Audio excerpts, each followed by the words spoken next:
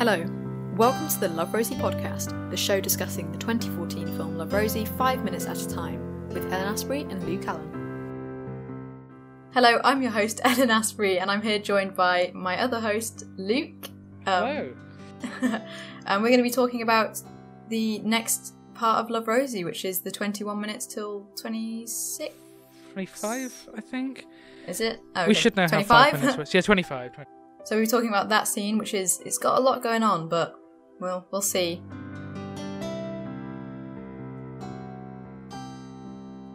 So Rosie has just got the news from Boston about going to university there, and she's run over to Alex's house, and they've knocked on the door, and here we are. Claire's offered a cup of tea, There in true Claire fashion. Mm-hmm. Do we see her ever again in this film? I can't remember after this. I don't think we do. I think she's we probably might at the see wedding her... or something. Yeah, I think we see her maybe once or twice after this, maybe. But I honestly don't know. What I love here in this sequence is when they're actually sat there and they're just waiting, we have just the silence and cuts between camera angles that just like expresses so much awkwardness that it's just really well done. It's a very awkward scene. And the tied up joke from the last episode carries on. It gets paid off here with Rosie being shocked at the noises she's hearing, going, "Is that Bethany?" So when you said he was tied up, you actually meant tied up. I should go any second now. And then both Claire and Bethany in sync say, "Oh, Alex, where did you learn to do?" It's kind of horrific to imagine that this is the relationship she has with her brother. Like, that just seems so odd. Yeah, Like, that seems a bit strange, doesn't it? Or something, then I feel like that would make so much more sense. But this just But because it's his sister. Yeah. But I feel like from this set, you instantly know that, Alex is a little bit more richer than Rosie. Which, to be honest, I never really thought about until, seeing this scene. Because at the very beginning, neither of them seem to be particularly financially struggling. Well, no. But I feel like the set design in Alex's house is a lot more prestige looking. The actress who plays Claire is Sive Marlin. But anyway, so that happens. And Rosie throws up. Yeah, Rosie throws up. I was going to say that, but thanks. You Rosie lagged for a second, and then I spoke. Whatever. Anyway, so Rosie throws up. You know when she's sick, do you assume this is pregnancy straight away? No. Or do you think it's just gross? I thought it was just her because she likes Alex and she's just hearing him have sex with another woman. Yes, that's literally what I thought. The fact that we go straight from here to, I guess I'd better go to the chemist, I thought that's a bit off. I was like, we needed something a little more. Especially where, as far as we're aware, she's been sick once. I haven't seen her be sick any other time, so I'm guessing so. And she doesn't look ill either. Do you know what I mean? Because she said when she's at the chemist, she says that she's been sick a few days. We should have seen at least one more of them. Yeah, I think so too. To establish that it was pregnancy. Yeah. And that squelch noise where she's sick. I think it's too much. Just sick. Yeah, no, it makes sense. I've heard that. But the thing is, I've heard it in real life, so okay, I feel like it's pretty normal for that sound. Maybe. It just felt very loud. Not myself, by the way, guys. Just other people.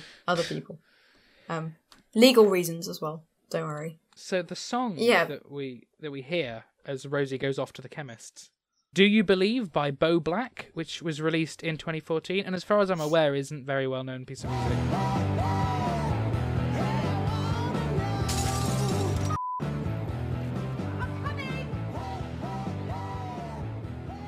It took me a while to figure out what it was.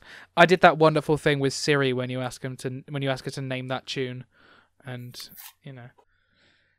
that is one of the best things from Siri. I think is to just be able to hear a piece of music and ask Siri to name the song. It's so helpful. Wow, I've never heard of that before, but you can literally just say like, "Hey Siri, what song am I listening to?" And then I'll just listen to about like 10 seconds of the music and then tell you what song you're listening to, and I didn't know that. I don't know. Let us know. I tested it randomly once. Yeah, maybe that's our question of the week. No, yeah, I feel like our maybe questions I'm just could be getting dumb, really boring. Random. But I don't know. Anyway. No, it's not like a known feature that everyone talks about. I just tested it once because I was trying to figure out what a song was, and I was like, I'll just ask Siri. I'm also really surprised that I've said Siri multiple times and my phone's not responded. Yeah, my phone hasn't even come up. I guess it's kind of voice activated, so it wouldn't come up. Siri? Oh, it hasn't come up. Anyway, because all the time it's probably when because I my say phones are both in something use. that sounds vaguely like "Hey Siri," then Siri decides to pop up. But yeah. apparently not when I'm actually saying it. So there we go. And Ruby is played by Jaime Winstone. I love her. Who was in Tomb Raider and Kiddledhood. I like her a lot. I think she does really well. Very over the top. I think it suits it. And what I love is I don't think from this scene you expect her to be like the best friend character. Oh, no. You expect her to just be that annoying person that probably tells everybody about it and then ruins Rosie's life even more. Yeah. But instead, I don't know, she seems nice.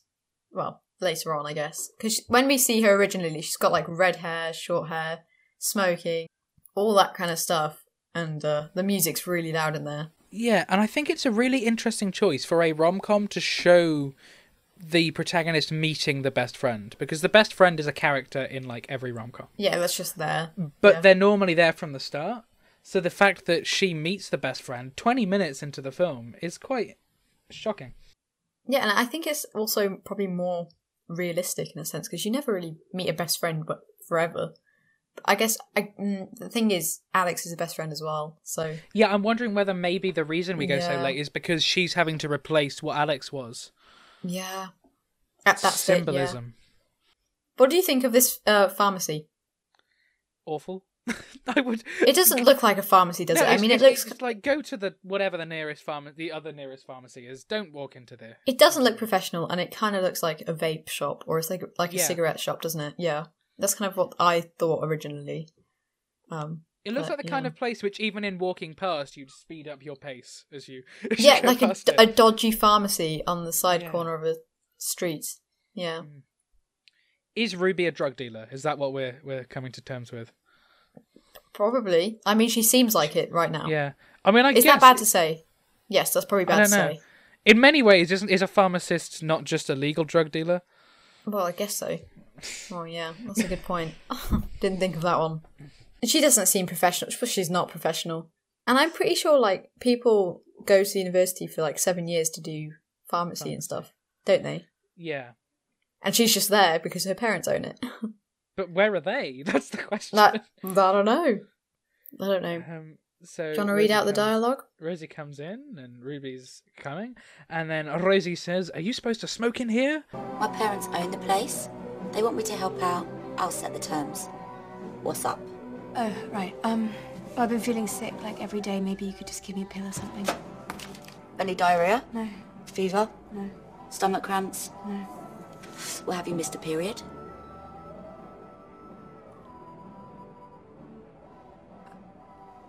Yeah.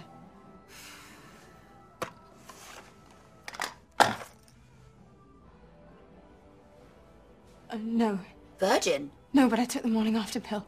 90% safe, 10%'s the catch. There's a loo here if you want to use it. And then she uses it, and we hear many an expletive. Yeah. And we find out that she's pregnant. Yeah. And we're like, oh, crap. But what I love is that,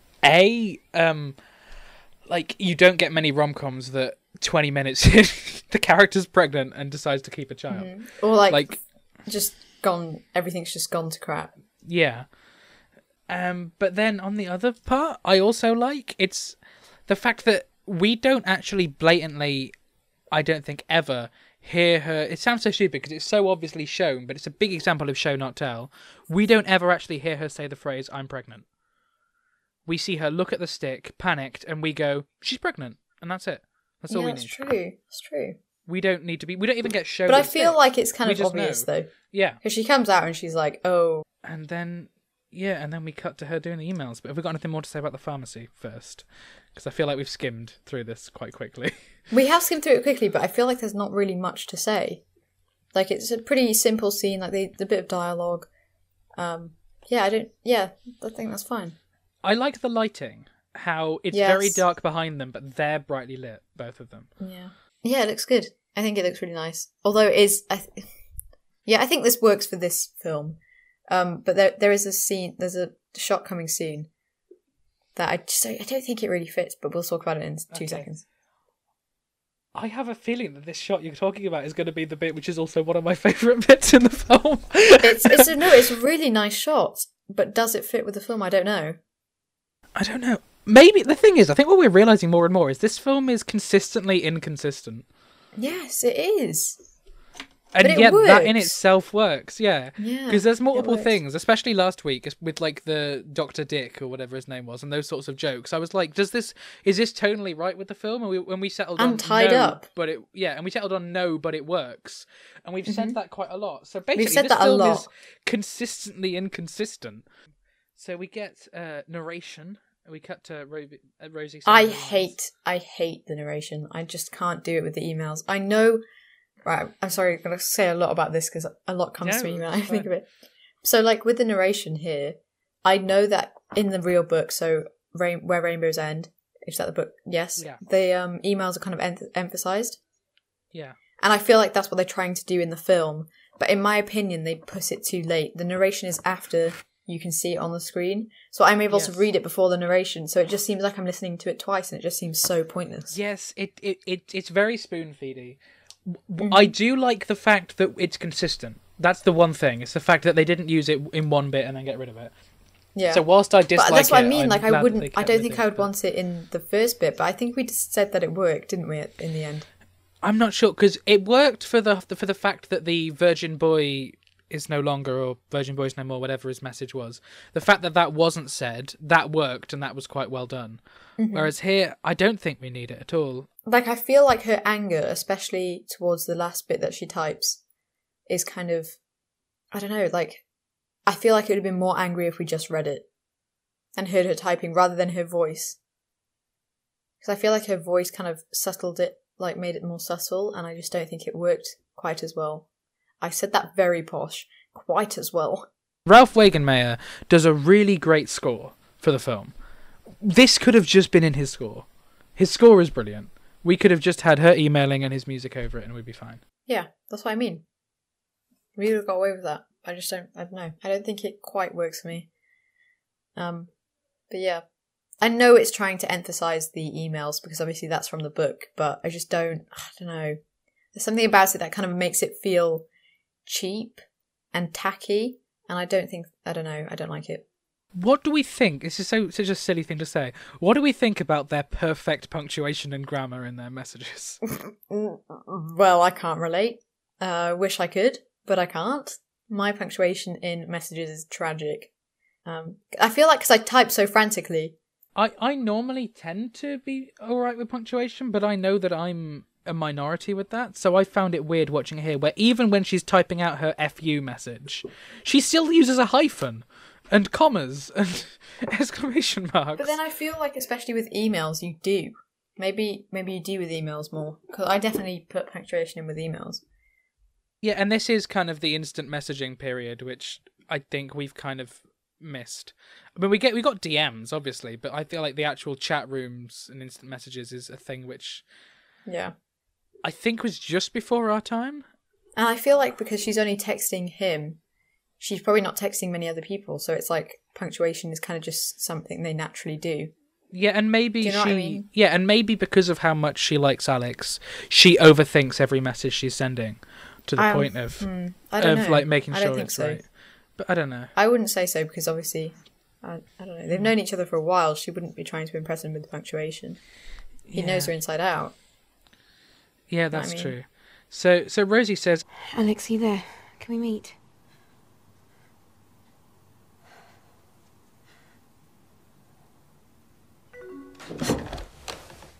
I'd love to, but Bethany's parents are taking us out to dinner at the Hazel. How posh is that? But yeah, it's right. Like when we hear him narrating it inconsiderate. seems so odd. Yes. I'm suddenly realising this week I wrote at the end of my notes saying I'm suddenly realising what Eddie meant when he said he hated Alex. Yeah. I was like, I see it now. He's actually not a particularly I do actually. nice guy.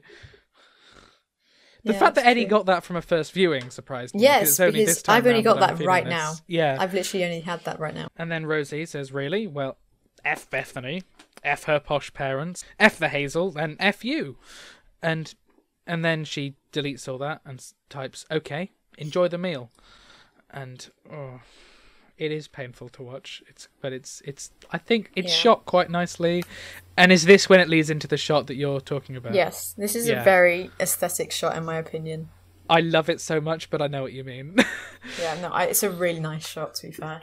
The colour, is it red? I think it's red, yes. It's kind of red, like a very pinky red. Yeah, with like very dark shadows.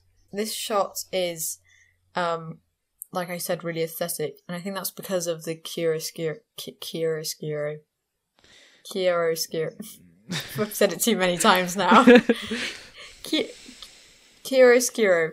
Yeah, so this is when you get like a lot of, you have like a prominent bright side, but also very dark shadows. Yeah, isn't it? Yeah. Mm. So, and this has it perfect, and it's so nice because it wraps around Rosie, doesn't it? Yeah. My notes here says this sequence with the slow camera push, the music and the crying is so beautifully well done, brings chills and nearly makes me cry even now when I'm watching back the clip to make notes. I think it's because it's so raw. Yeah. And then I put may have to change my saddest scenes ranking as I completely forgot about this earlier. Yeah, no, this isn't a scene that you like particularly remember though, is it really? Because no, but it's so beautiful. And the music is really nice. Oh my goodness. I keep every point of the show we do, I get closer and closer to ordering the album on iTunes of the score. Because Ralph Wagon-Mayer, if you're listening, Ralph, you're a genius. But this is the podcast intro, isn't it? The intro to our podcast is this song. It's the same motif consistently, this tune. Yeah. So the version that we've got is actually a replication of a version that plays at the end of the end credits, but it's pretty much this bit, yeah. Yeah. This shot goes on for about 20 seconds. I'm joking. We don't need to go into that. We'll play the music and the sounds of her crying because it's just... Yeah.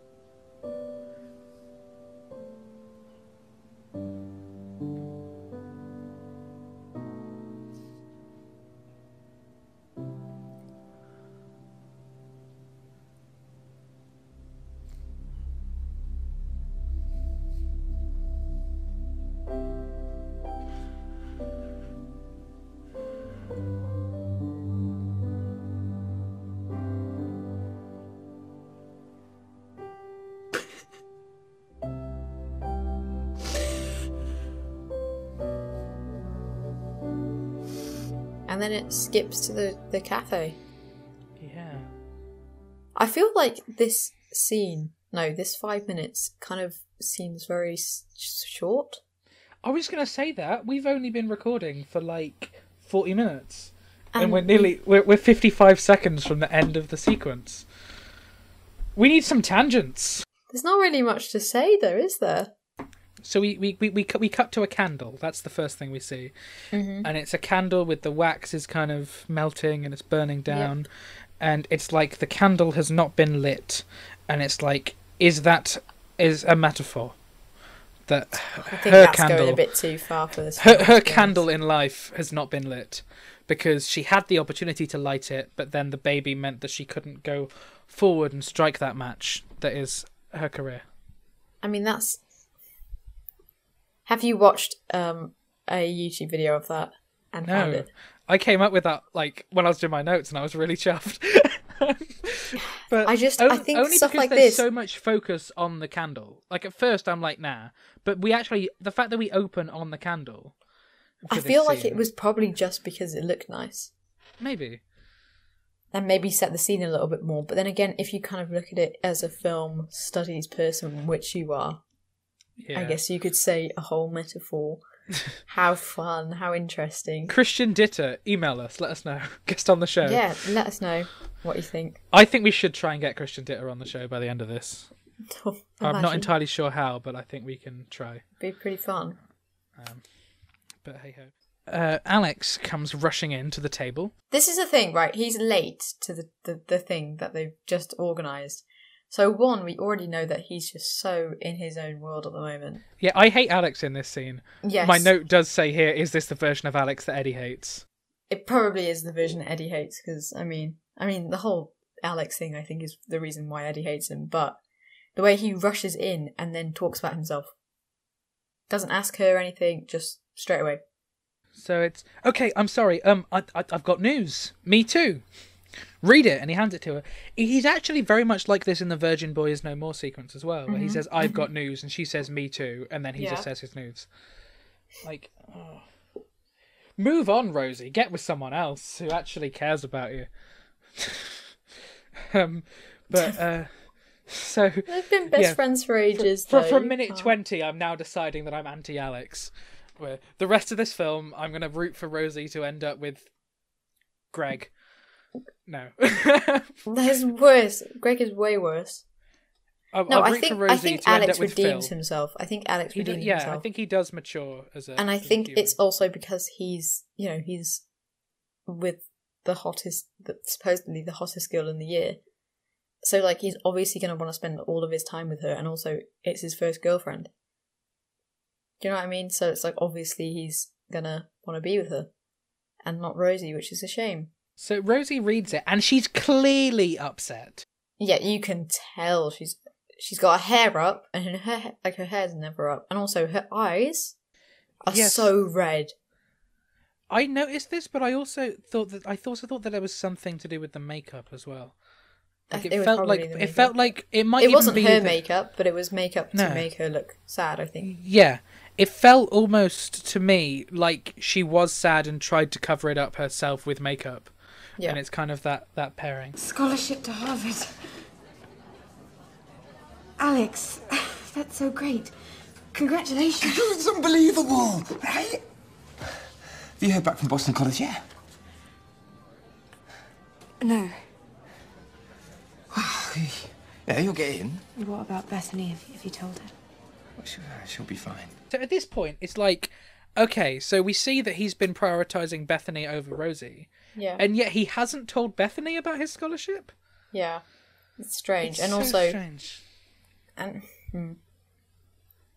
she'll be fine. Yeah, so she'll be fine. Just to me, it seems a bit like he doesn't really care. It also seems like himself. like a conversation that they'd have, and a decision they'd have. Yeah. Like he's decided for Rosie about the plan for him to move with her to America. I know. Like at this point, I do feel genuinely sorry for Bethany. It's like she's had to put up with him having a best friend who is female, which is not going to make her particularly great, even if they are just friends. Yeah. And then he's already off planning on going to America with her. Because say if Rosie wasn't pregnant, that is what would be happening, and he'd be going off to America with another woman, and he hasn't even consulted her about it. And I'm sorry, she's not a great person, but she does deserve better. Yeah, I mean it's a clear example of why Alex is such a twat. Yeah, yeah, and inconsiderate, and inconsiderate bastard. Don't put that. And then the inconsiderate bastard side of Alex continues as he says. She's got this. Oh God, she's got this thing right about my hair. Yeah. Like she literally yanks it, and she pulls this funny face during sex. It's just written in my notes. Not exactly relevant, is it, Alex? Like, where was that coming from? There was nothing there. She's obviously sad. But where's the how have you been? Like, I haven't seen you in a while. Where's that? Yeah, because it has been a while. Because But then also, if they put that in the film, I know it's annoying, but if they put that in the film, it'd be boring. Yeah. Let's be real. And it would be instantly very exposition-y. Yeah. I've done it. I've literally, there's a scene in Unstable, which I think is one of the worst written things I've ever done. Hello, Luke from editing here. Wanted to kind of protect that very weird self-promo thing that seems to be happening at the moment. Just to say that, the actors carried the scene really well. All the crew did it as best as we can. I'm really proud of Unstable as a whole, and it's probably my favourite released thing thus far that I've done. But in comparison to everything else, this scene is the weakest part of the film, in my opinion, and I always kind of cringe listening to it. But yeah, back to the point. I might play the audio here of the scene. There's a lot of rain, so it's not great sounding, but I'm going to play the audio of this scene from Unstable. Well, you know, he doesn't seem too different. That's the weird thing. You know, I expected it to be full of melancholy at first, but it isn't. It's just... It's exactly the same. Maybe an easier question. How are you? I don't know, I feel like depressed and really happy at the same time. I wish it were tangible. I don't know. You're bound to feel like that. I mean, you just found out your dad's only got a few months to live. And you're so head over heels in love with me. You didn't deny it. And whenever I watch that back now, I just cringe. It's like, come on, like, you know, show not tell here. It's just... Yeah. But, you know, we live and learn. But I think it would have gone down this route if they'd done this, where it's like, how are you feeling? And then she delivers a big monologue about all of her emotions at this current time. And yeah. Which I don't think would have worked. So, what else have we got to say about this sequence? Not a lot, really. I mean, it's really difficult with this 5 minute in this particular part because it's so fast paced, and also the end, it's kind of doesn't really end. So it's just kind of like, it's like a really awkward finish. Yeah, we had a great start. We started at a brilliant point today. Yes. But the end it kind of faded a little bit. Yeah. Yeah, I mean, do we move on to our question? Have we got anything more to say here? Because I feel like we shouldn't leave it because we've said hardly anything, but there's nothing else to say. She's wearing blue, which represents sadness, maybe, because she's feeling a bit blue. That's a bit film study. People don't want to hear that. No, I'm joking. I guess it does, but she just looks sad. She looks sad, and it's annoying that Alex can't see that. Yeah, this is Alex at his most punchable.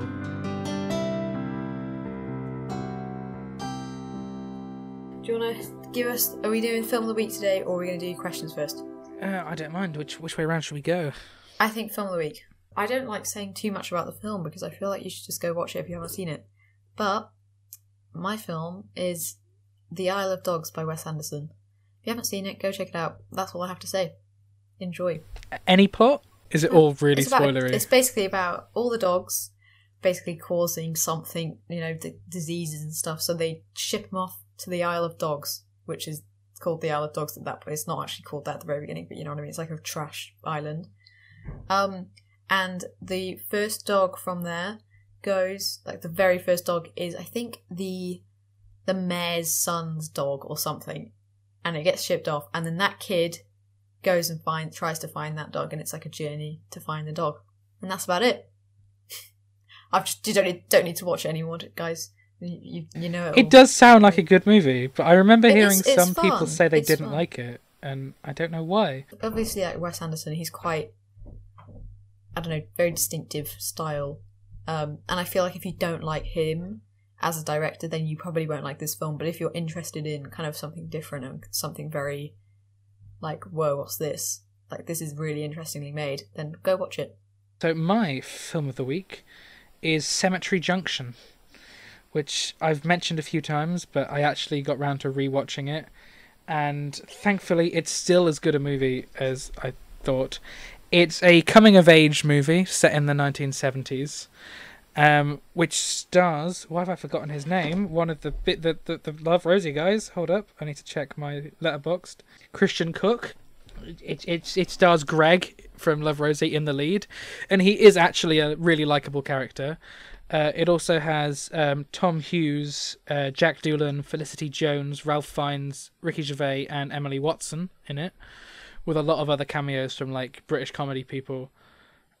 And I just think it's a really great film. It's just, there's not a ton to say about it, really, because I don't really think there's much of a story. It's just the standard coming of age movie, but You've it's given nice. it a 5 it's sweet. star. I have. I think you the watched average this for thing this yet? one, average is 3 star for this.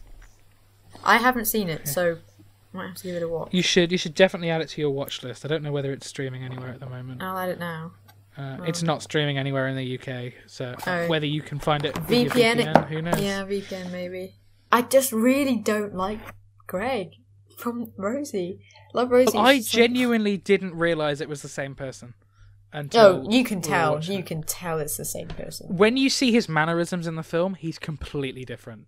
Yeah. Like it's quite interesting. Like he's part of. It's a very kind of It's a very nostalgia movie. I think it's very heavily like, let's make a 70s coming of age movie. But it's like he's part of like this gang that are about doing crimes, and he decides that he's going to be the one who's going to stop and try and turn his life around and get a real job. And it's fun. There's some really like hilarious comedy moments. Anne Reid plays his grandmother, and Anne Reid. In the thing, whatever she's in, she's always so funny. It's just great. It's fun. It's a film you don't take too seriously. It's just a bit of a nice watch, and I just really like it because I like Gervais and Merchant as a writer-director pairing.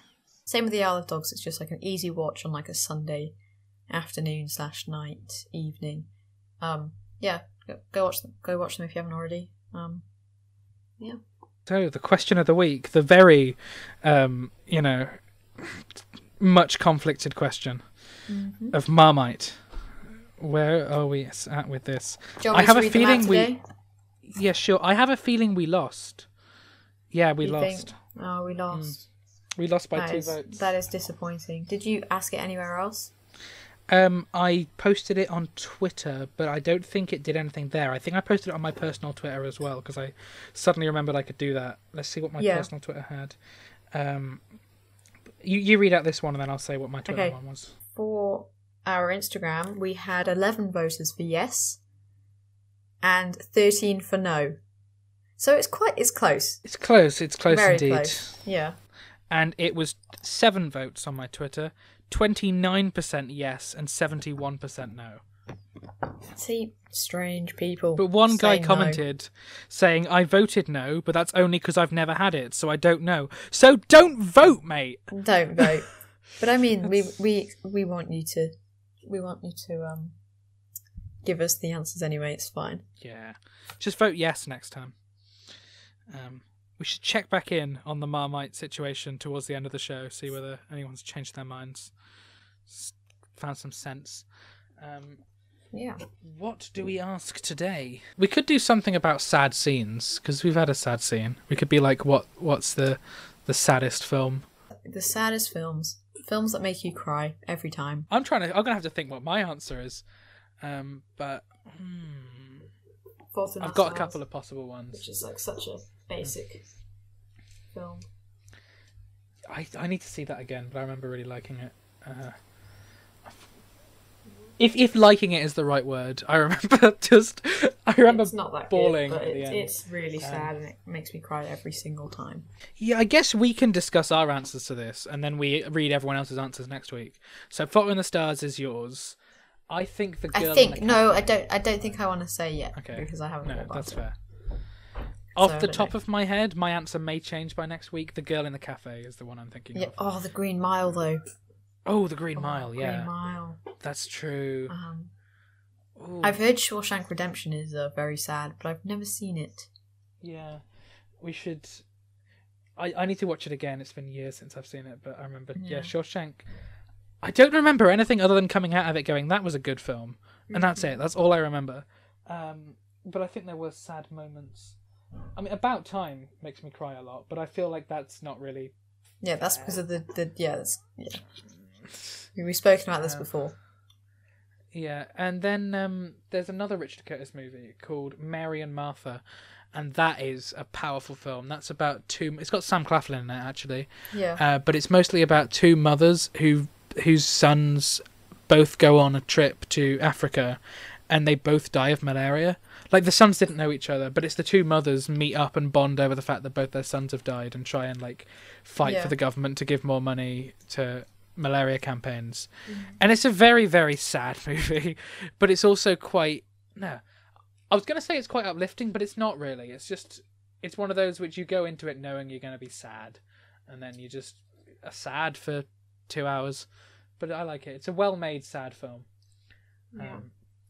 But so yeah, drop us your answers. Well, I mean, obviously we're already gonna have your answers by the time this is released, so that's no use.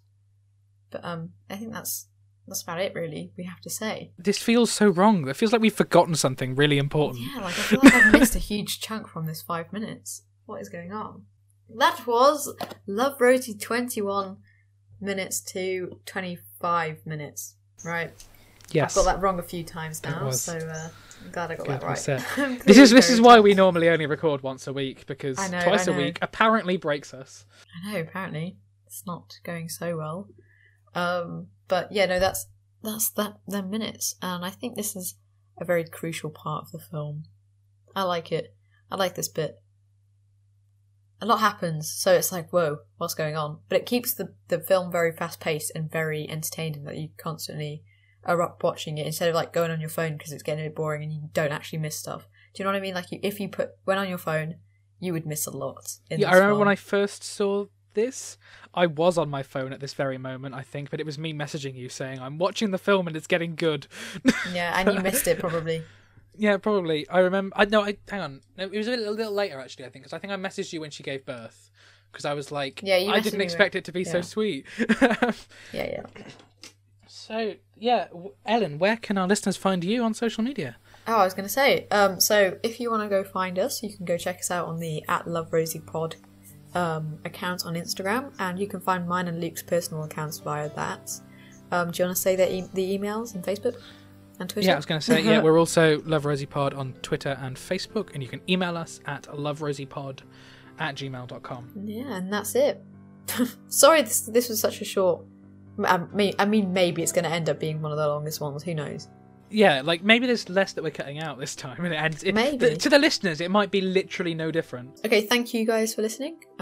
See you next week. Listen next week.